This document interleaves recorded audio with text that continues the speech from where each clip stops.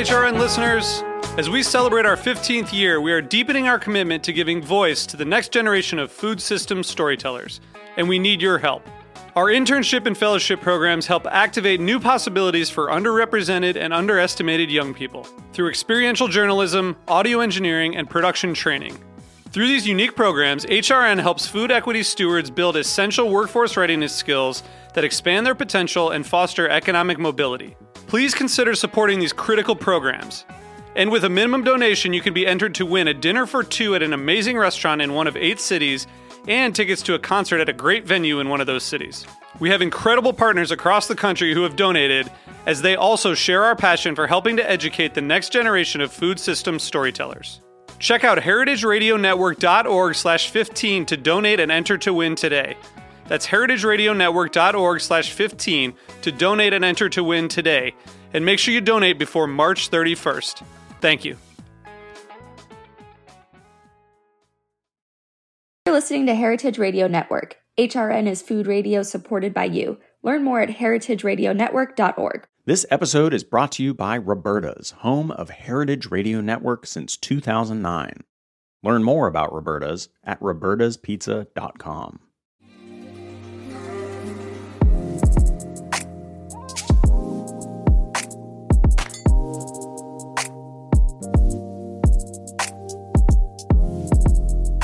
Hey there, and welcome to the Feed podcast. I'm Alexis Santos. The Feed is the world's largest crowdsourced food publication and social media community, serving as your daily source for what to cook, bake, eat, and drink.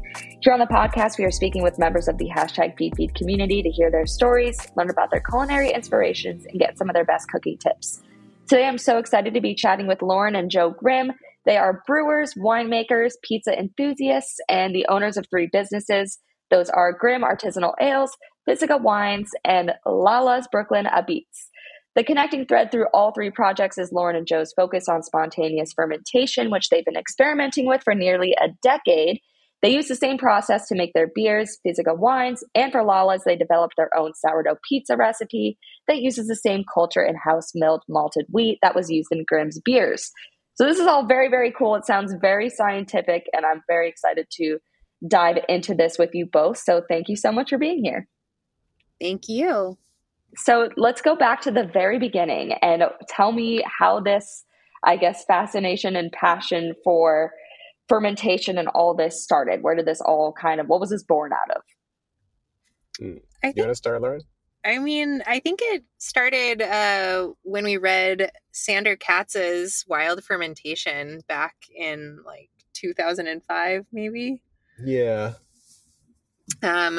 It's an amazing book on DIY fermentation techniques that Joe and I used as a source for all things fermented. We were making pickles and kimchi. What else? Mead was really big early on. Yeah, we made a lot of mead. Yeah. I've never tried mead. Is it any good? It is delicious. It certainly can be. It's considered a wine, so it takes time. It's delicious depending on the source of the honey, and is very easy to make at home. It's just water and honey, and it helps if you give the yeast some nutrition to help with the fermentation. But making spontaneous mead is incredibly simple and delicious. Well, we could actually tell you about how to do it, an at-home, extremely basic mead if you want. Really? Yeah. Oh my gosh, that would be so cool. Our first experience in making alcohol was that. And No way. what you want is you want a big jug, maybe go to the store and buy the biggest apple juice jug you can get. And then you want to mix a solution of 3 to 4 parts water to 1 part honey, and kind of just put it out in a shallow bowl so that it gets exposed to the air. And then once it starts to bubble a little bit, then you want to pour it into your jug and put a balloon over the top of it. and then you'll just watch it blow up the balloon as it releases gas and ferments. And then when it stops producing any more gas, then it's, pretty ready-ish. You can No take way. it off, pour it into a glass, and enjoy your own homemade hooch. So And how long does that take to turn into that? About 2 weeks. Yeah. I mean, professional mead makers would probably. There's a lot of improvements you can make over that, right? But like, if you wanted to just you want to make alcohol at home in an extremely simplest possible way, that would be what you would do, and that was the first thing that we ever made. Joe just described our first experiments with fermented beverages. I love that. Over time, I started making mead in a much more serious way, and would age it for a year or two before it became something that was drinkable. Fun. Well, look at you guys go. And so you were inspired kind of early on. I guess, what year was that again? That like 2003? Yeah, Joe and I met in Rhode Island. I had just finished my undergrad, and so it was about 2005. Yeah. Very cool. Look at that. And so you kind of were experimenting and honing in on this process. And then what led you to think, okay, we should start a business, we should start a brewery, or what were kind of those next steps? Joe and I both went to the Art Institute of Chicago for grad school. And while we were there, we were making a lot of homebrewed beer as a hobby. And it became such a serious hobby that we made too much beer for us to drink ourselves. And we're always trying to find ways to give beer or sell beer to other students at school and our friends. So occasionally we would sell beer at our friends' art gallery openings and music performances. We would just set up a table. And I think in order to make it legal, we would sell cookies and give away beer. Oh, smart. Yeah. And then later on, we also started a beer CSA, kind of the idea of community supported agriculture, but bringing it to our homebrewed beer. So, people at school would sign up to receive beer on a monthly basis, and we would be, making the beer. And when it was ready, we would, deliver a 4-pack of beer to whoever had signed up for a CSA. That's amazing. I bet you guys were pretty popular with that, huh? Oh. It was sort of a time when we were learning so much that we wanted to be brewing like several times a week, and we just couldn't possibly drink all that beer. So we just had to find somewhere for it all to go. Yeah, that makes sense. I mean, and it sounds like obviously it led you down a path that worked out well. So you're selling / giving away beer, practicing, and then what happened next? Or actually, one more question before that. What was like the feedback? Were like people saying, this is great, you guys should do this? Or like, what were people saying who were trying kind of your earlier products? People loved it. Actually, when we decided to start our own brewery, and we were searching for loan money, we got people to write letters of interest and feedback, who had been early supporters at the art gallery openings, and I think that was really what made us feel confident about the idea of starting our own brewery and selling beer, commercially. The next step, we moved to New York City, both to continue our art careers. And while we were here, we were working odd jobs to pay our bills, which wasn't that as much fun as starting our own business. So we both thought, wow, we've been making this, beer for a long time. People love it. Why don't we try to, get a license and make it professionally. So that led us to become nomadic brewers. We didn't have money to invest in our own equipment.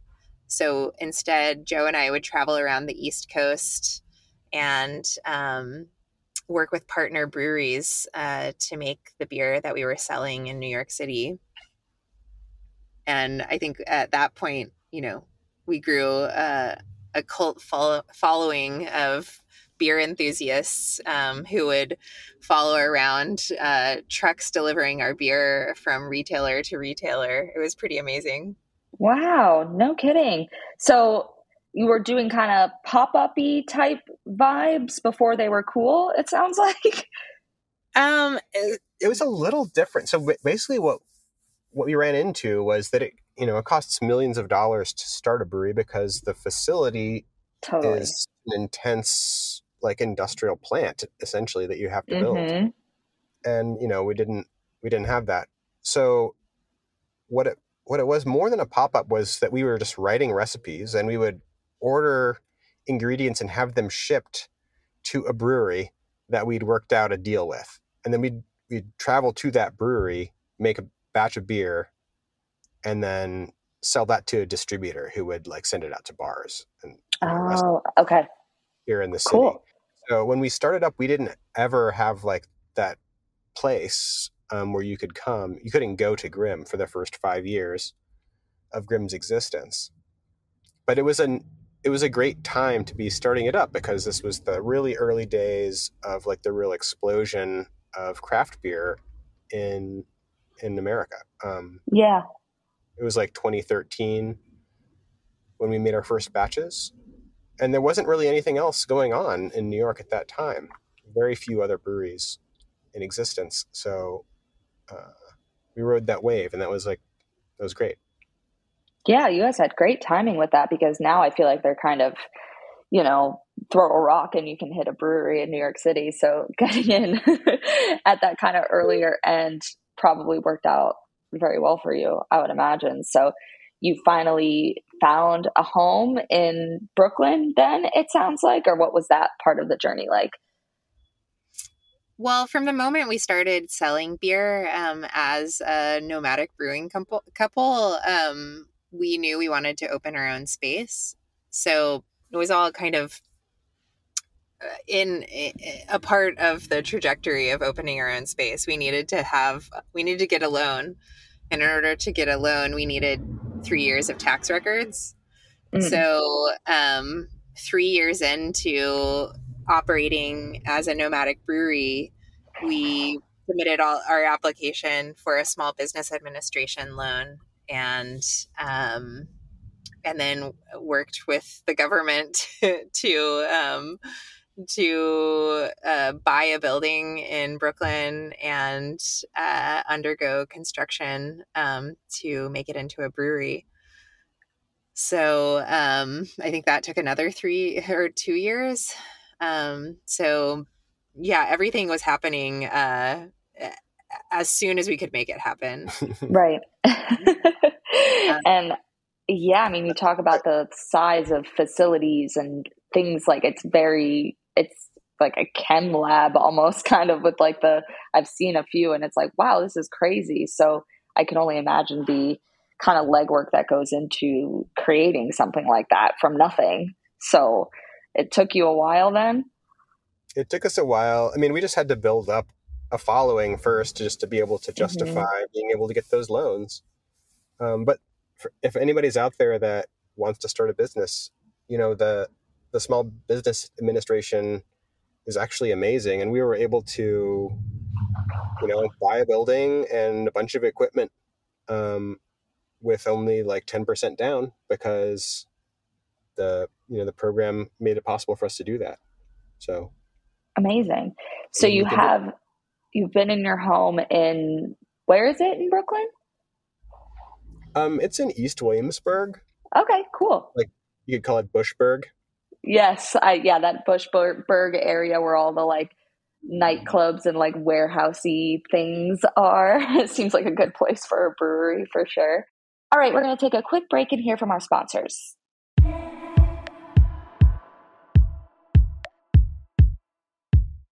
This episode is brought to you by Roberta's, home of Heritage Radio Network. Roberta's was founded in Bushwick in 2008 and has become one of the most iconic restaurants in the country. HRN made its home inside of Roberta's in 2009, and together they have become part of the DIY fabric of the neighborhood. Roberta's is open for lunch and dinner 7 days a week and serves much more than just the famous wood-fired pizzas. Their team dreams up new salads, pastas, and sandwiches on the regular. Roberta's Tiki Bar is alive and well in the back garden, serving up frozen drinks in the summer and hot toddies in the winter. Stop by the bakery and takeout spot next door for fresh breads, sticky buns, and pizzas to go. But Roberta's also extends beyond Bushwick, with multiple locations in New York City, Long Island, and Los Angeles. You can also find their frozen pies in grocery stores around the country. The spirit of Roberta's, like Heritage Radio Network, is everywhere. Here's to many more years of pizza-powered radio. Learn more about Roberta's at robertaspizza.com. How did this kind of develop into your offshoots now where you're working on wine and pizza? And, I feel like it's awesome to have that variety, but you don't see that a lot. I feel like you see a lot of, breweries are kind of just doing that. So how did you then decide to branch out into other elements of the business? I think all of these other efforts have grown organically out of our interest in fermentation. And just taking sort of small steps based on where we are now to what else we can do with our knowledge base. Yeah, and our interests. A lot of the wine stuff really grows out of our work with barrel-aged sour beer. Mm-hmm. So we do a lot of stuff with either totally spontaneous or controlled fermentations using different kinds of wild microbes, and then aging the beer in the warehouse across the street for 1 to 3 years. At this point, I think we have 350 oak barrels in our warehouse across the street, which is like some beer and or a lot of beer and some wine. Wow. And the real genesis of the wine program was that we were making a lot of beers using local whole fruits that we would, get from local orchards in Jersey, Hudson Valley, and places like that. And because these were just small farms, we weren't able to get the fruit in a format that's easy to brew with. Mm-hmm. Instead, we would just receive, flats of red currants. What are we going to do with these red currants?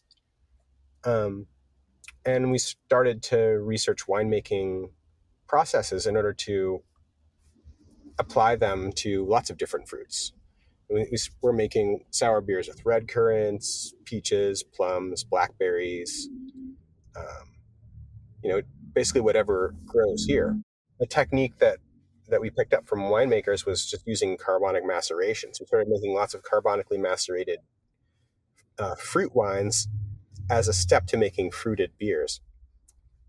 And then after getting our reps in with that, we were like, well, let's get into grapes. And so we started developing relationships with vineyards out on the North Fork of Long Island. And so now we've got a pretty substantial little natural wine program based on basically driving whole cluster grapes the day that they're picked over to our facility from the North Fork, and then just carrying out spontaneous fermentations on those grapes. Actually, now we're receiving grapes picked this morning at our brewery. Yeah, it's Riesling Day, so yay! We have a few tons of Riesling going into the fermenter now. And what other varieties of wine do you make? We have, right now, we're working a lot with Riesling, Sauv Blanc, Pinot Noir, Merlot, Cabernet Sauvignon. Yeah, so mostly vinifera, because that's what's grown on Long Island, which is basically the closest growing region to where we're located. I mean, those all sound great. That's a great variety. And then where did the pizza restaurant play into all of this? Well, as a brewery, we always have, people in our space drinking beer and now drinking wine. And obviously what pairs well with that is delicious food. So Joe and I started to put our heads together to envision what a restaurant could look like at our brewery and winery. And both of us have been interested in sourdough bread for a long time. I think going back to the Sandercats days of our fermentation, we had been making sourdough bread in our home oven. So, for years, we've been delving into, traditional French sourdough and thought, well, we'll make that style of bread at our own brewery. But one thing led to another, and we realized that, maybe sourdough bread would be an early morning kind of a project, whereas pizza would be taking the idea, of sourdough bread making and making it into an evening experience. Yeah. So I had already been making sourdough bread with our house-made sourdough culture from the wild sour beers that we brew in our brewery. So I simply made a recipe for pizza dough out of the sourdough, and Joe and I both kind of honed that recipe and our pizza making skills over the past 3 years at our home, and eventually tweaked the recipe to add our house milled malted wheat. We used the brewer's malt that we use in our beer to add flavor and depth to the pizza dough that we were making. Wow. That's amazing. I love to hear that. And so are they all right, like next to each other, or it's kind of like they're one and the same? I think I saw that the pizza restaurant is above the brewery, or they're kind of, you can have both, or how does it work as a patron of the business? Yeah, we have a space on Metropolitan Avenue here in Brooklyn, and there's 3 names on it. And if you go into the first floor, you're basically on the brewery floor, which is the original tap room. Mm-hmm. And over the past 2-3 years, we've built a second floor onto the space, which is like a rooftop patio with an indoor space and an outdoor space, and the pizza oven's up there. So the pizza's on the second floor, and the beer and wine is made on the first floor. Oh, cute. So it's sort of like a rooftop patio bar with pizza added onto it up there. Oh, okay. I love that. That's like a perfect little vibe, especially when the weather's nice over there in New York. And does it kind of shift around a little bit once the weather starts to get colder? Kind of want more people inside, or how does that work? Well, we haven't yet experienced.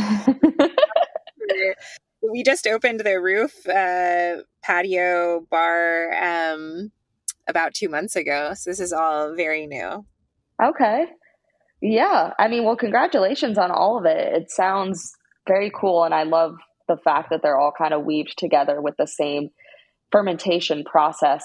And I guess for those of us who don't have any, I personally don't have any experience with fermentation. I've never made a sourdough or anything like that. And what is the difference between what you're calling spontaneous fermentation versus any other variety of such? Because I really don't know anything about it. So how would you explain it, like in layman's terms, to those who aren't as familiar? Well, just going back to Joe's initial description of our homemade mead, A sourdough culture or a spontaneous fermentation isn't that different. In fact, the mead that Joe described is a type of spontaneous fermentation. Okay. At this point, we have so many different ways that we ferment various, like, products that we make spontaneously. That we do traditional lambic fermentations. We do the carbonic maceration with our wine, and then of course the sourdough is an open air, capture of local yeasts in the ambient environment. And the difference between that and any other fermentation is that everything is captured from the ambient environment, whereas usually somebody would be pitching a cultivated yeast that's created in a laboratory and purchased in, like you could go to the grocery store and purchase, packets yeast. of active dry yeast, for Yeah. example, Right. is what people would use to make bread or pizza. And on a larger, on a larger level, you can do that for wine and beer as well. And those will usually be a Cool. single culture, right? So if you buy a yeast, it's like a monoculture. It's one particular organism that makes one particular flavor result. But if you're capturing your ambient microbes, you're going to get hundreds. And so it's just a very different philosophy of fermentation, and it requires a different attitude, where what you're trying to do is to prepare the material that's going to be fermented with the right environment, so that only the good flavors are created, even though there's going to be hundreds of different kinds of microbes doing the fermentation. Wow. Whereas Well, thank you for explaining. You could carry out like a single culture fermentation, and it's like a higher level of control, but a lower level of complexity in the result, if that makes sense. Got it. Okay. Yes. No, thank you for breaking that down, because like I said, I really have no experience with it. And I assume, a lot of people got into sourdough over the pandemic, but most of us do not have a ton of experience with this. So it's cool to hear like how that all plays out. And it's obviously very scientific, it sounds like. And I guess what I'm wondering is how it feels for you both to be, on this journey and have seen what was once kind of a small experiment blossom over time into something that's now 3 whole businesses. I guess, what is that like for you guys? Is it kind of rewarding to have to look back at how far you've come, or what are kind of like the emotions and sentiments behind this? I think excitement. I love seeing our the creation of these different businesses and products coming full circle. We started out making sourdough bread at home, and now we're back to that I think it's like 13 years later. Yeah, I think the main thing that drives us is just being captivated by the material, right? It's like a constant feedback process where we're doing things and then evaluating the results and then imagining, okay, well, how can we make it better or different? And it's just a constant tinkering, a constant iteration of ideas and evaluation. And it's like almost hard for me to like think about it in like the really long view, because we're always so much in the now, and in terms of just like thinking about what we're creating and what does that next suggest that we should do. It's all kind of organically growing out of everything else. So I think we're still sort of just in that state of curiosity, if that makes sense. Yeah. And I think you put it great. I mean, clearly you both have a passion and a love for the material, and none of this would have happened if that wasn't the case. So it's kind of cool to see and hear about how far something like that can take you, and honing in on a process and like perfecting it and experimenting with it over years and years and years. And now looking at what that's turned into is very cool to hear about. So, I mean, yeah, congrats on all of this. And I hope it's, been going well with the first couple of months of the pizza restaurant, and looking forward to see what you both do next. Cause it sounds like there's no limit to what you guys can work on with this fermentation passion that you have. So it's very, very cool. Thanks. Thank you. Yeah, it's been a lot of fun.